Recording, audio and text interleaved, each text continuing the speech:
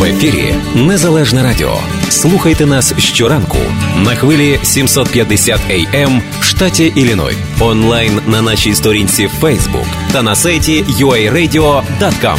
Відтепер Незалежне Радіо також можна слухати із звичайного телефону в будь-якій точці Сполучених Штатів. Наберіть 773-299-78-78. Слухайте запис останнього ефіру в зручний для вас час.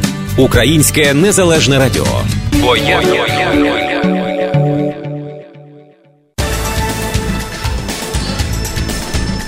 Доброго ранку. В ефірі Незалежне Радіо, 7 годин 16 хвилин. І сьогодні в нашій передачі, як завжди, по вівторках, у нас програма «Формат політика». Будемо говорити про те, що відбувається в Україні, навколо України і пов'язано з Україною.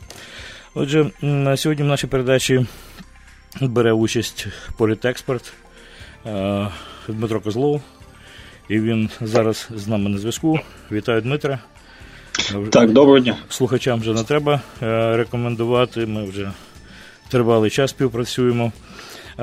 Єдине, що я почну з тих кількох новин, які, в принципі, суттєві в Україні і таких знакові. По-перше, інформація зі сходу України. Треба сказати, що за минулу добу, і це дуже приємно сьогодні говорити, жодних поранених, жодних загиблих з боку Збройних сил України, і це вже приємно. А разом із тим є інформація про те, що, власне кажучи, ворог, він поніс певний збиток, і говориться про те, що є серед ворогів і підбитий БМП. Так що це, будемо говорити, приємна інформація. Так само є інформація про те, що Україна передала Генсеку Організації Об'єднаних Націй список бранців Кремля. І про це повідомляється так само в новинах сьогоднішніх.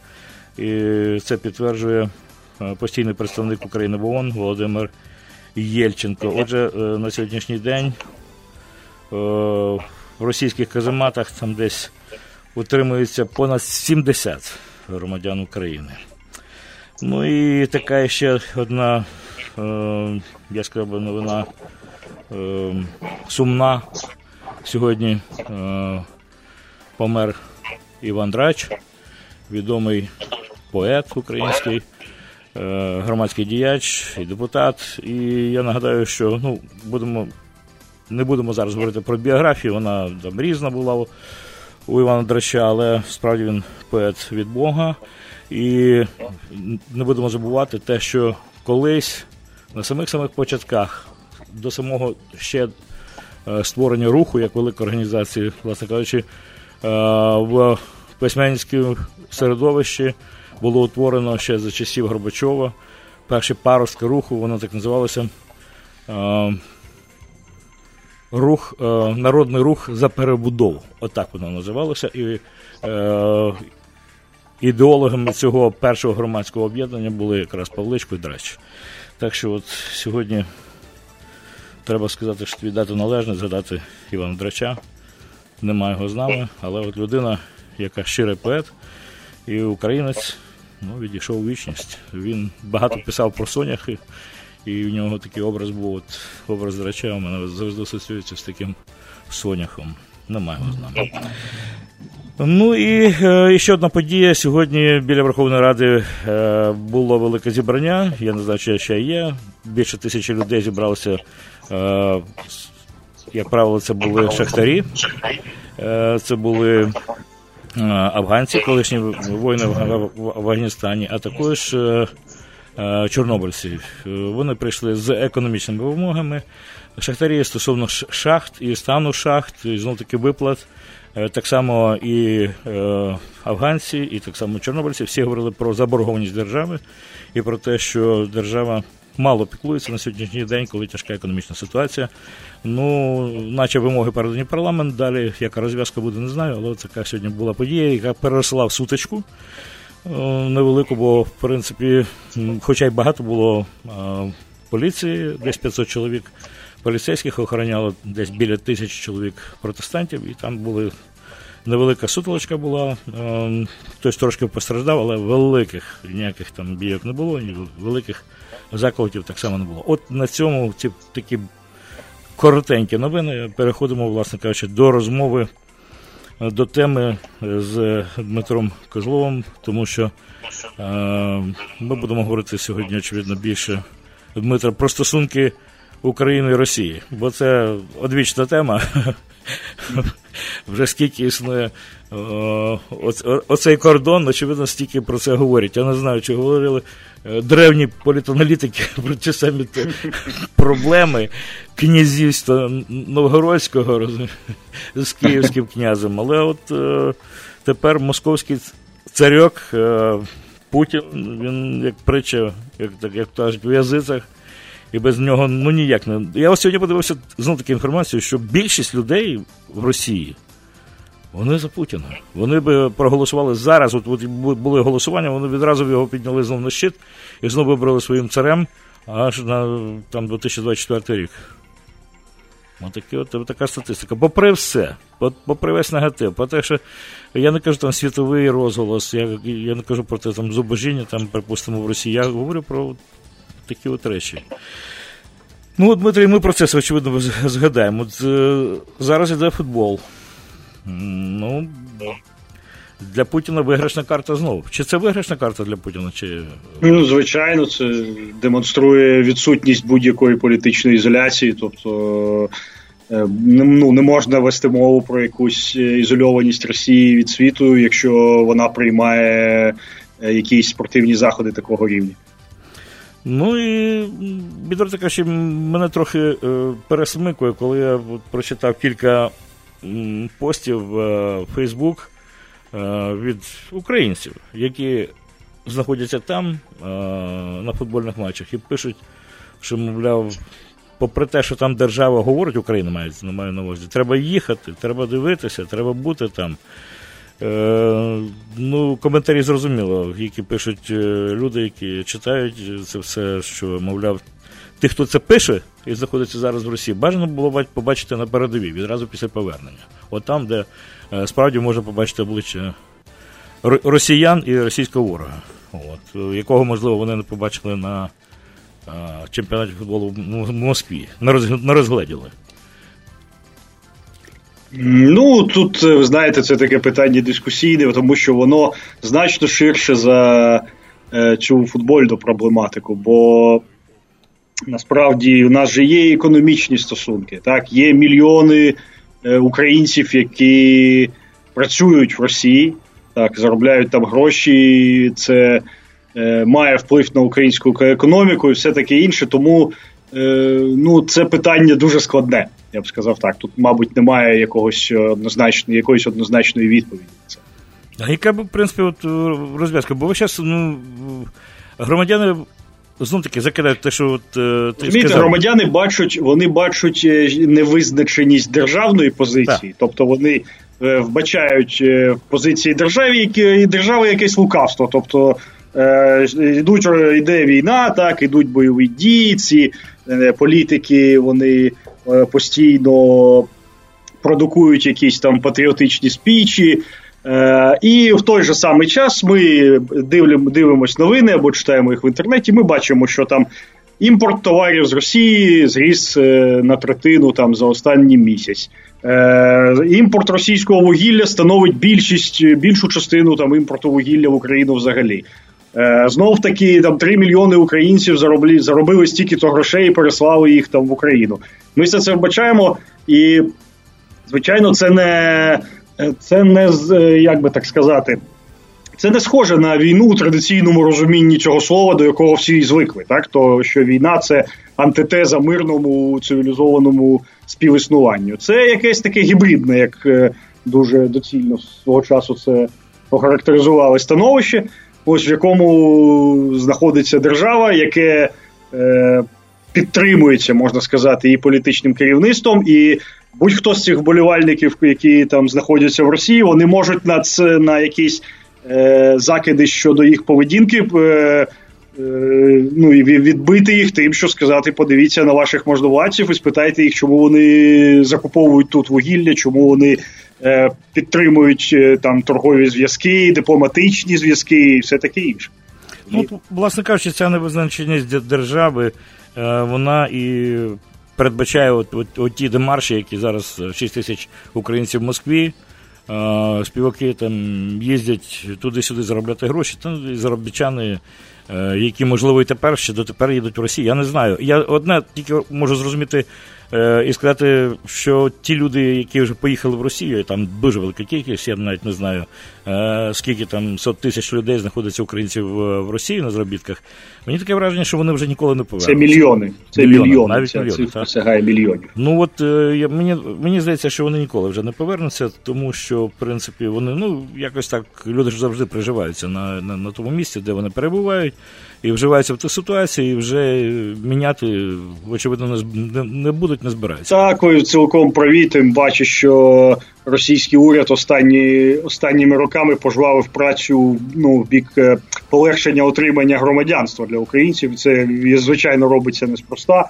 Ось, щоб полегшити їх вже закріплення в Росії, щоб вони перевозили туди сім'ї, щоб це не був вже якийсь маятниковий рух, а щоб вони там залишались. Також, як залишаються українці останніми роками в західних державах, а не їздять туди ось так в маятниковому режимі, як це було раніше. До речі, сьогодні десь була інформація, я от і знайти не можу, про те, що іще спростили більше отримання громадянства Росії саме українцями. Спрощено вже... Так. Це так і є. Так, якби, скажімо так, декларується, що це робиться лише для мешканців так званих там ДНР, ЛНР, так, але насправді це робиться набагато ширшою метою. Власне кажучи, в цьому і полягає, от я сказав би так, це найпервинний, якщо сказати, що це абетка від А і до Я, то це найперший крок. Надавання певних преференцій для отримання громадянства. Це такий підкуп іде, знову-таки, з боку Росії. Так, звичайно. Це підкуп і абсорбція, скажімо, певних людських ресурсів, яка призводить до ще більшого вистаження України в економічному сенсі, тому що це не тільки робітничі спеціальності, це ж, наприклад, і фахівці там, з оборонної галузі і все таке інше. Ось тому так, одночасно вони роблять краще своїй економіці, роблять гірше українській. До речі, от я вже знайшов цю інформацію, це сьогоднішня інформація про спрощення процедури отримання російського громадянства для українців. І про це говорить заступник голови Міністерства внутрішніх справ Росії Зубов. Отже, що він говорить? Це знов-таки те, що ми говоримо про підкуп. Мова йде про українців, от бачите, як дбає, умови життя яких не є нормальними, які вимушено залишають свою країну. Оце теза. Це гібридна війна. Це іще один цвішок в мозок українцям, які на роздоріжжі, можливо, сумніваються в чомусь. От бачите, про нас тут не дбають, а там, значить, нам пропонують. І це, знову-таки, вибір для людей. Але це підкупають. Знову-таки, нестійких людей на цьому, очевидно, можна впіймати дуже легко. Навіть не стільки нестійких, скільки людей, яких позбавляють нормальних умов існування, хоч якихось там, бодай, менш гідних, але нормальних умов існування тут всередині країни, і які, звичайно, будуть дивитись у бік Росії з зростаючою якоюсь заздрістю. Тому що ми, звичайно, можемо вбачати в цьому елемент гібридної війни, тому що Росія сама і робить все, що може, щоб рівень життя тут не зростав, а падав, звичайно, і прямою агресією військовою, і економічними мірами. Але ми не можемо відкидати і той факт, що зубожіння України останні роки – це не лише результат російських дій, а це там дуже великому відсотку це результат дій української влади. Так, як не повернемо питання, все одно питання, будемо говорити, політичної позиції українського бомонду, воно залишається важливим. Тому що якби була певна визначеність на державному рівні, тоді, очевидно, можна більше було говорити і питати про від громадян України, з них, і говорити про свідомість, закликати до яких більш рішучих справ і дій. Поки така ситуація справді дуже складно.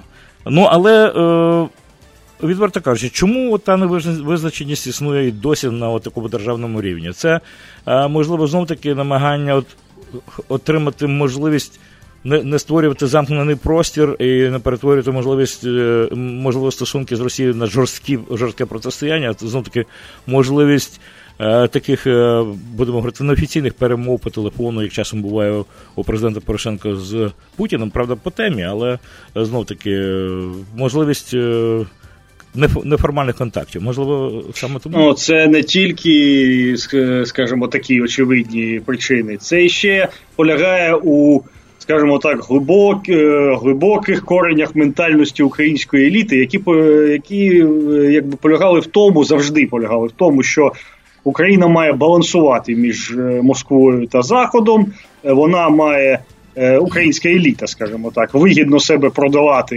якоїсь з цих сторін, але ніколи не втрачаючи основних важелів впливу тут в Україні. Тобто ніколи не дозволяючи комусь з Росії чи комусь з Заходу зайти сюди в економічному сенсі і взяти під контроль стратегічні елементи економіки та, звісно, за згодом і політики, та витіснити ці місцеві еліти з Олімпу. Вони займалися цим аж до 2014 року досить успішно. Після 2014 року нібито східний вектор був обрубаний, так, і країну нахилило в західний бік. Але вони бояться цього. Вони бояться цей рух робити до кінця, тому що якщо вони позбавляться можливості якихось стосунків з Росією, вони дуже бояться, що з Заходу прийдуть там західні корпорації, якісь західні фінанси, західний вплив, який їх звідси вимете, як він це робив досить часто в країнах там Південної Америки чи там деяких африканських країнах за часів Холодної війни. Тобто українські еліти все ще сподіваються на можливість цього балансування. Ось, і хоча, звичайно, після там 4 років відкритих бойових дій, на мою думку, це так досить утопічно з їх боку. Я нагадаю нашим слухачам, що до нас можна телефонувати в прямий ефір і обговорити теми, які ми сьогодні піднімаємо. Телефон незмінний 773-235-77-70. Телефон прямого ефіру. Телефонуйте, ставте запитання, і ми будемо так само за вашим форматором далі. Вже є телефонний дзвіночок. Доброго ранку. Я лише нагадаю, що у нас в ефірі політекспорт, політаналітик Центру дослідження армії, конверсії, роззброєння, пан Дмитро Козлов. І, будь ласка, ваше запитання. Доброго дня. Доброго ранку, доброго дня. Пане Дмитре, скажіть, будь ласка, наша фальшива еліта, то зрозуміло, через гроші розум продали сатані. А от є в Україні бездомні, які, от, наприклад, людина, обговорюється питання там з України в Росію, їдуть в інші країни. Я хочу повернутися. Порошенко мені обіцяв, що він все зробить, щоб я повернулася, і такі, як я. Він бреше, брехав і буде брехати, щоб тільки втриматися в своєму кріслі і його оточення. А от цікаво, діти, я чула на радіо Донбас Реалії, діти втікають з дому, тому що від ніщити, люди їсти не мають, платити. А хто не сплачує комунальні послуги? Наприклад, я живу в Чикаго, і тут є багато бездомних. Поляки, навіть один українець був, каже, мені так добре. Бреше, впав, піднести тяжко. А от як в Україні, якщо не сплачуються рахунки, комунальні послуги, як вирішують питання з цими людьми? Оця влада. І скажіть, будь ласка, от не таке питання, як 1 додати 1. Неважливо, хто буде президент. Як зробити так, якщо президент не виконує жодних обіцянок і тільки працює на свою кишеню, і, наприклад, нічого без пана Порошенка в Україні не відбувається, гроші в офшори йдуть, вони якісь претензії пред'являють до люди цілого світу санкції дають, а вони в той момент в офшор гроші виводять. Тепер він хоче буцімто газову трубу, щоб хтось взяв. А 5 років хотіли німці взяти, не дали. Дякую. Так, я зрозумів вас. Стосовно першого питання по комунальних тарифах, я не думаю, що це є велика таємниця. Якщо люди не сплачують комунальні тарифи, їх позбавляють у кращому випадку цих комунальних благ, у гіршому випадку вони в судовому порядку втрачають майже все, що мають. Це якби в Україні це знов-таки ні для кого не становить якогось секрету. Це один з елементів соціальної політики української влади останніми роками, причиною якої є взагалі структура українського політикуму та економіки, і це стосовно другого моменту, стосовно президента та його оточення і все таке інше. Ви ж розумієте, що президент Порошенко є одним з елементів тієї системи, яка існує в Україні ще з 90-х років.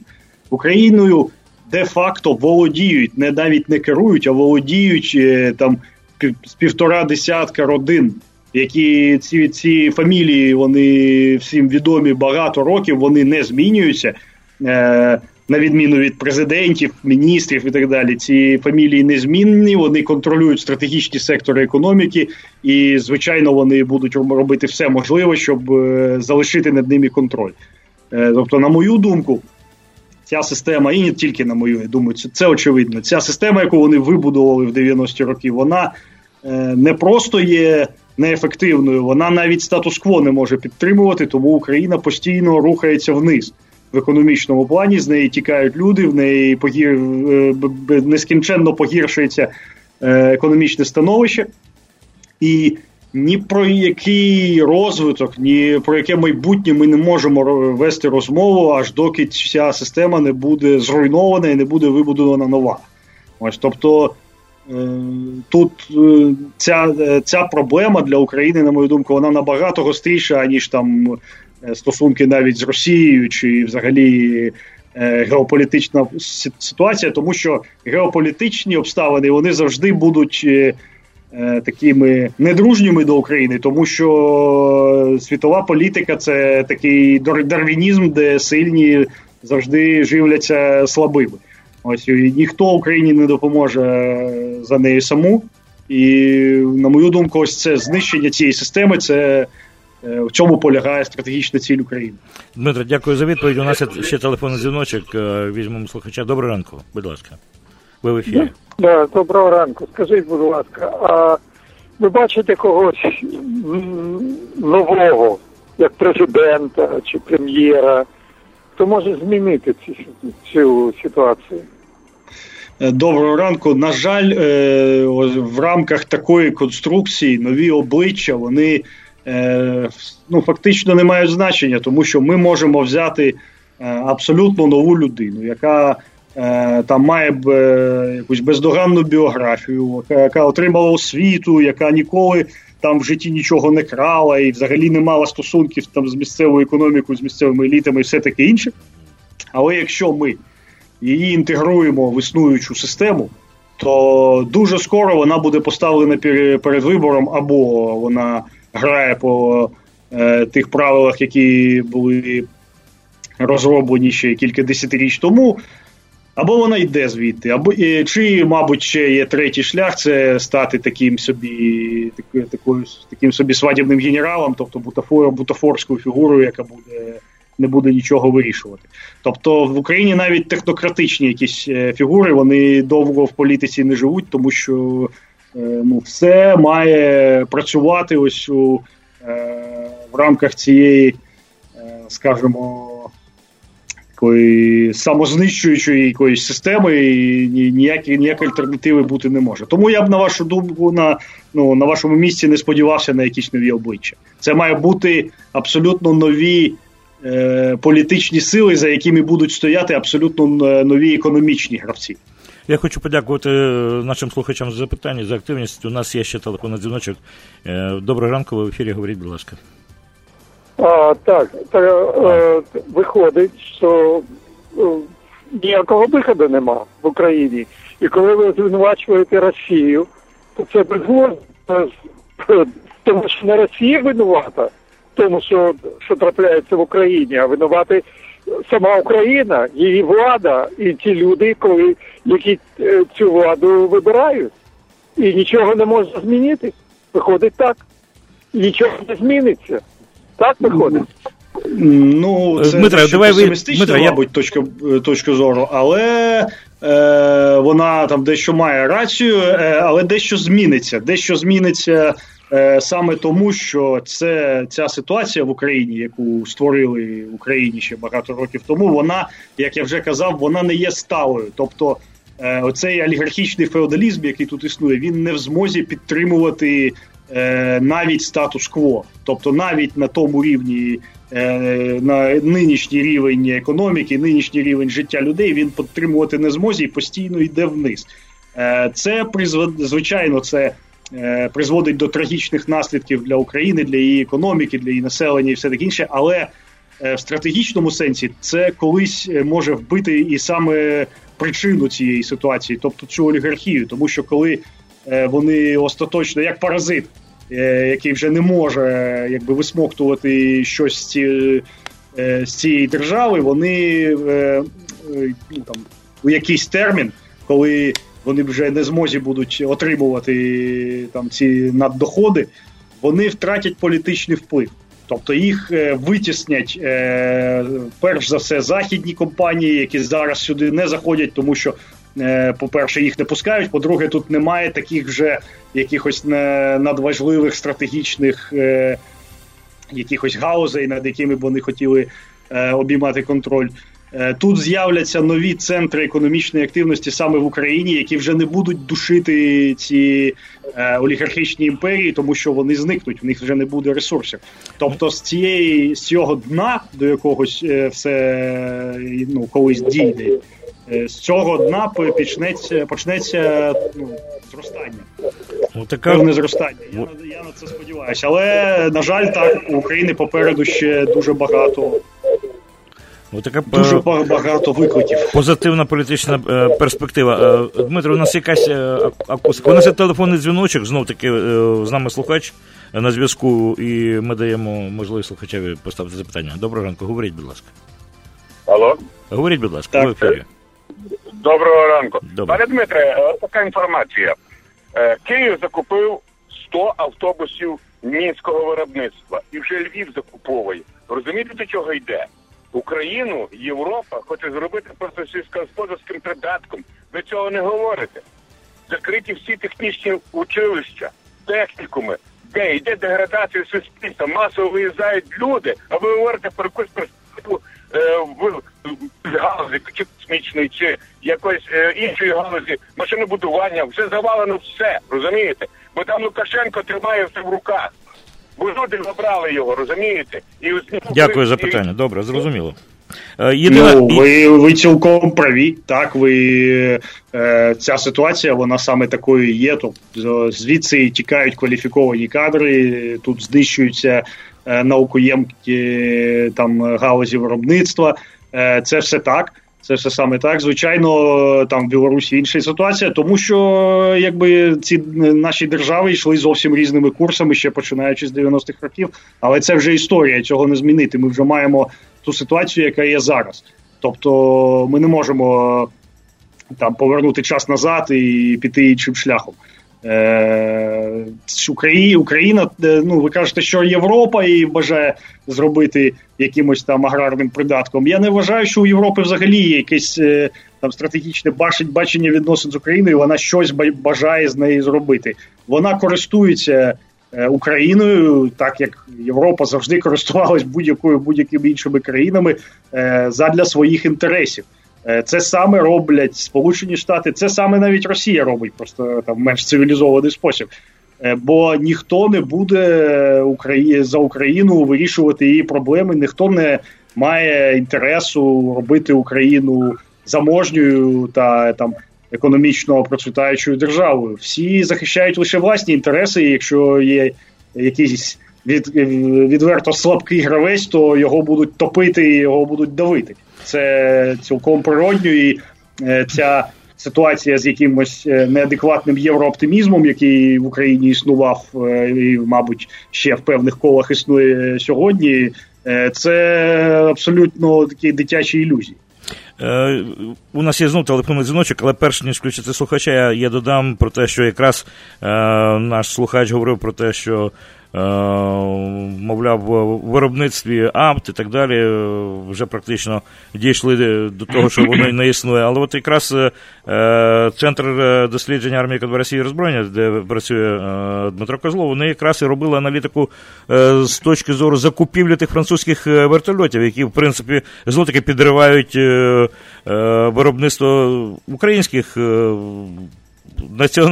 національної індустрії, тобто те, що ті вертольоти, які хотів закупити Аваков. Так що робиться ця аналітика, аналізується, от, власне кажучи, Дмитро, представник цього центру, і ви якраз слушно поставили запитання. Ну, наступне запитання беремо наступного слухача. Доброго ранку. Доброго ранку. Ви знаєте, напрошується якась аналогія. Ви подивіться, за 25 років в Україні було 5 президентів. А в Білорусі такий, знаєте, пригноблений тиран. І от подивіться, що вийшло в кінці кінців. Білорусія зберегла всю економіку, армія в нормальному стані, внутрішні війська, практично все в нормальному стані. Було коротко говорити. І пенсії, і зарплати більш-менш нормальному. Це в тій країні, яка не була розвинена в Радянському Союзі. В чому, виходить, тоді справа? Справа в тому, що у нас нема господара, який би взяв до рук і давно вже знищив, ліквідував оцю олігархію, розумієте, яка робить цю біду. А ми все говоримо, то і нам, що Європа шкодить, що там той шкодить, що той шкодить. В нас справа. Ви розумієте, обрали новий склад Верховної Ради. І що? Навіть демократичні депутати, обрані за списками демократичних партій з Майдану, ким нині стають? Продажними, розумієте, тими, хто їх купляє прямо як на живу вагу, як худобу. От там біда наша. Дякую. Ну, про це якраз і не говорив, вашу точку зору. Так, вона цілком вірна, тому що насправді тут якби відмінність між Україною і Білоруссю, вона набагато глибша. І полягає вона в тому, що ще колись в 90-ті роки, в 96-му році, коли Лукашенко прийшов до влади, так, він зробив те, чого тут зроблено не було. Він фактично зупинив приватизацію крупного бізнесу, так, ну, важкої промисловості, так, там, стратегічних секторів економіки. Вони залишились в державній власності, і згодом це призвело до того, коли вже там у нульових роках економіка на всьому пострадянському просторі вона дещо пожвавилась, це призвело до того, що держава стала основним економічним гравцем. Тобто сьогодні ви знаєте, що в Білорусі там приватний сектор економіки він становить, ну, там, 30%, мабуть, і це майже цілком мала та там частково середній бізнес. А що ми мали в Україні того часу? В Україні фактично абсолютно всі стратегічні галузі, стратегічні об'єкти промисловості, інфраструктури та таке інше, вони були приватизовані, вони стали приватною власністю знов-таки там десятка чи двох людей. І на цьому фактично існування якоїсь окремої держави, тобто як інституту, як державних інститутів, які нікому не підконтрольні, які там реалізують якісь державні інтереси, на цьому в ньому була поставлена крапка, тому що ми отримали людей, які де-факто володіють усіма економічними багатствами країни, та оцю на той час кучмівську державну вертикаль, яка була абсолютно без грошей, яка вже була нездатна не на що, якщо б тільки вона не домовилась з цими олігархами про якесь співіснування. І ось цей симбіоз, досить жахливий, який був тоді створений, він і призвів до нинішньої ситуації, коли ви цілком вірно кажете, Верховна Рада це таке собі місце, де є проекції впливу цих десятків родин, які наймають цих депутатів, ви правильно сказали, як худобу, і міряються там силою, протовкуючи потрібні їм закони. Президент, який колись вбачався ними як така арбітражна фігура, яка має бути над цими олігархічними війнами і слідкувати за збереженням там якогось стабільного існування країни, він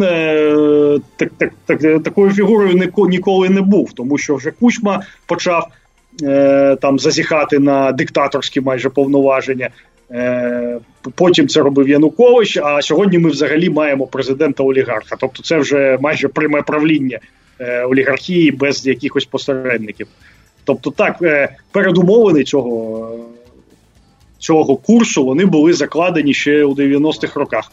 В Білорусі були закладені інші, в Росії ще інші, якісь там схожі і на українські, і на білоруські з різних боків. Тобто всі пострадянські країни, вони пішли різними шляхами, і сьогодні маємо те, що маємо. Ми зараз мусимо перерватися на рекламу, пізніше будемо мати ще кілька хвилин на завершення передачі, так би мовити, підбити підсумки, але вже після реклами за кілька хвилин. Хочеш слухати радіо рідною мовою? Чути українську пісню та об'єктивні новини з України? Підтримуй Незалежне Радіо. 7:55. Нагадаю, у нас на прямому зв'язку із Києва політексперт Дмитро Козлов. Він представляє Центр дослідження армії, конверсії і роззброєння. Дмитре, у нас є телефонний дзвіночок, з твого дозволу включимо слухача. Добре? Так, звичайно. Так, да, добрый день. Вот смотрите, вы говорите, вернее, получается как? В Америке, в Европе, в России, в Белоруссии национальные лидеры, которые заботятся о своей стране. В Украине, получается, этого нет. Вы говорите, что вот в Белоруссии только малый бизнес в частных руках, 30%, а во всем мире и крупный бизнес в частных руках. И тоже все нормально работает, а в Украине нет. Так вот, знаете, вот у Михаила Жванецкого есть одна такая хорошая фраза. Может быть, что-то в консерватории изменить. Так может быть, что-то в основе украинцев вот лежит такое вот, что ничего у них не может получиться. Я бы так питання не ставив, це зовсім недоречно. Ну, вы знаете, это несколько выходит за рамки моей компетенции обсуждать, скажем, ментальные особенности украинцев как народа, у которых там что-то может получиться, что-то не может, в то время как у всех вокруг тоже получается или нет. Это все такие зыбкие паранаучные немножко материи. Вот. Я все-таки считаю, что все обусловлено экономикой и историей. То есть, если мы сталкиваемся с ситуацией, как в Украине, да, когда Дмитро, есть... Я перепрошую. Дмитро, по-перше, слухач абсолютно недоречно і абсолютно пересмикує, коли говорить про те, що ти говориш про те, що наскільки піклуються бізнесами і державою в Росії і в Україні, і наскільки не піклуються в Росії і в Білорусі, наскільки не піклуються в Україні. Це просто пересмикування і брехня. Тому, в принципі, відповідати на такі речі треба абсолютно чітко і говорити про те, що людина неправильно говорить і абсолютно пересмикує те, що ти сказав, твої слова. У нас є телефонний і ще інший дзвіночок, і прошу тебе, не переключайся на російську мову. Російськомовні слухачі так само розуміють українську абсолютно нормально. Доброго дня. Як скажете. Доброго дня. Доброго дня. Алло. Говоріть, будь ласка. Значить, відносно громадянського суспільства. Армянському радіо задають питання, а для чого на світі референдум? Армянське радіо відповідає, референдум для того, щоб вирішити доленосні питання для держави. Тим більше, коли є протиріччя між Європейським Союзом, Митним Союзом, між українською і російською мовою і низький рівень життя, це вибухово небезпечна ситуація під назвою громадянське суспільство. І друге питання, яка різниця між Майданом 4-го і 14-го року? Для двох Майданів була одна вимога – не піддатися на провокацію. В 4-му році не піддались на провокацію, прийшли до влади, нічого не показали і нічого не втратили. В 14-му піддались на провокацію, прийшли до влади, нічого не показали і втратили територію. Дякую. Стосовно першого питання про громадянському суспільству. На превеликий жаль, у нас 2 хвилини, буквально в бліц-стилі, 1, 2, 3, тому що нам вже просто нема Громадянського суспільства в сучасному розумінні, на мою думку, в Україні немає, тому що немає якихось сил, за якими б стояли неолігархічні гроші, а без грошей в Україні будь-який протест, будь-яка суспільна активність, вони приречені, вони є абсолютно бутафорськими і неефективними, тому ми не бачимо в Україні, наприклад, якихось галузевих страйків, там, які ми бачимо десь у Франції, цього тут немає і не буде. Стосовно другого моменту, там, нагадайте, зараз по громадянському суспільству ви казали. Так. Ну, це найголовніше було. Це найголовніше, так. Слух, у нас справді часу нема, секунди залишається. Дмитро, я єдине, що хочу подякувати, справді зачепили слухачі, вивели на велику розмову. Сподіваюсь, ми просто поговоримо в наступній нашій передачі. Зараз лише про що хочу подякувати знову-таки Дмитро за участь в передачі. Нагадати, з нами був Дмитро Козлов, представник Центру дослідження армії, конверсії і роззброєння. І мені на цьому лише залишається попрощатися з вами, шановні слухачі, але висновок головний з цієї передачі, що на сьогоднішній день існує така матриця олігархічна в Україні, і от якщо цю матрицю подолати, то можна абсолютно отримати новий прецедент і нову державу, а не такі викручені, абсолютно збочені висновки, які роблять деякі наші слухачі. Так, звичайно, ви абсолютно праві. Я і так би підбиваючи підсумок, скажу ось стосовно другого моменту про відмінність майданів, так, Майдани – це ненормальна ситуація, це патологічна ситуація, і вони, те, що вони стають більш жорстокими там, і кровавими, це також не каже, нічого хорошого не говорить про стан українського політикуму і суспільства. Ми маємо всі сподіватися на те, що якимось дивним чином ми все ж таки зможемо вийти на більш цивілізований виток розвитку. Дякую, Дмитро, і всього найкращого. До побачення. До побачення. В ефірі Незалежне Радіо. Слухайте нас щоранку на хвилі 750 AM в штаті Ілліной. Онлайн на нашій сторінці Facebook та на сайті uaradio.com. Відтепер Незалежне Радіо також можна слухати із звичайного телефону в будь-якій точці Сполучених Штатів. Наберіть 773-299-78-78. Слухайте запис останнього ефіру в зручний для вас час. Українське Незалежне Радіо. Бо я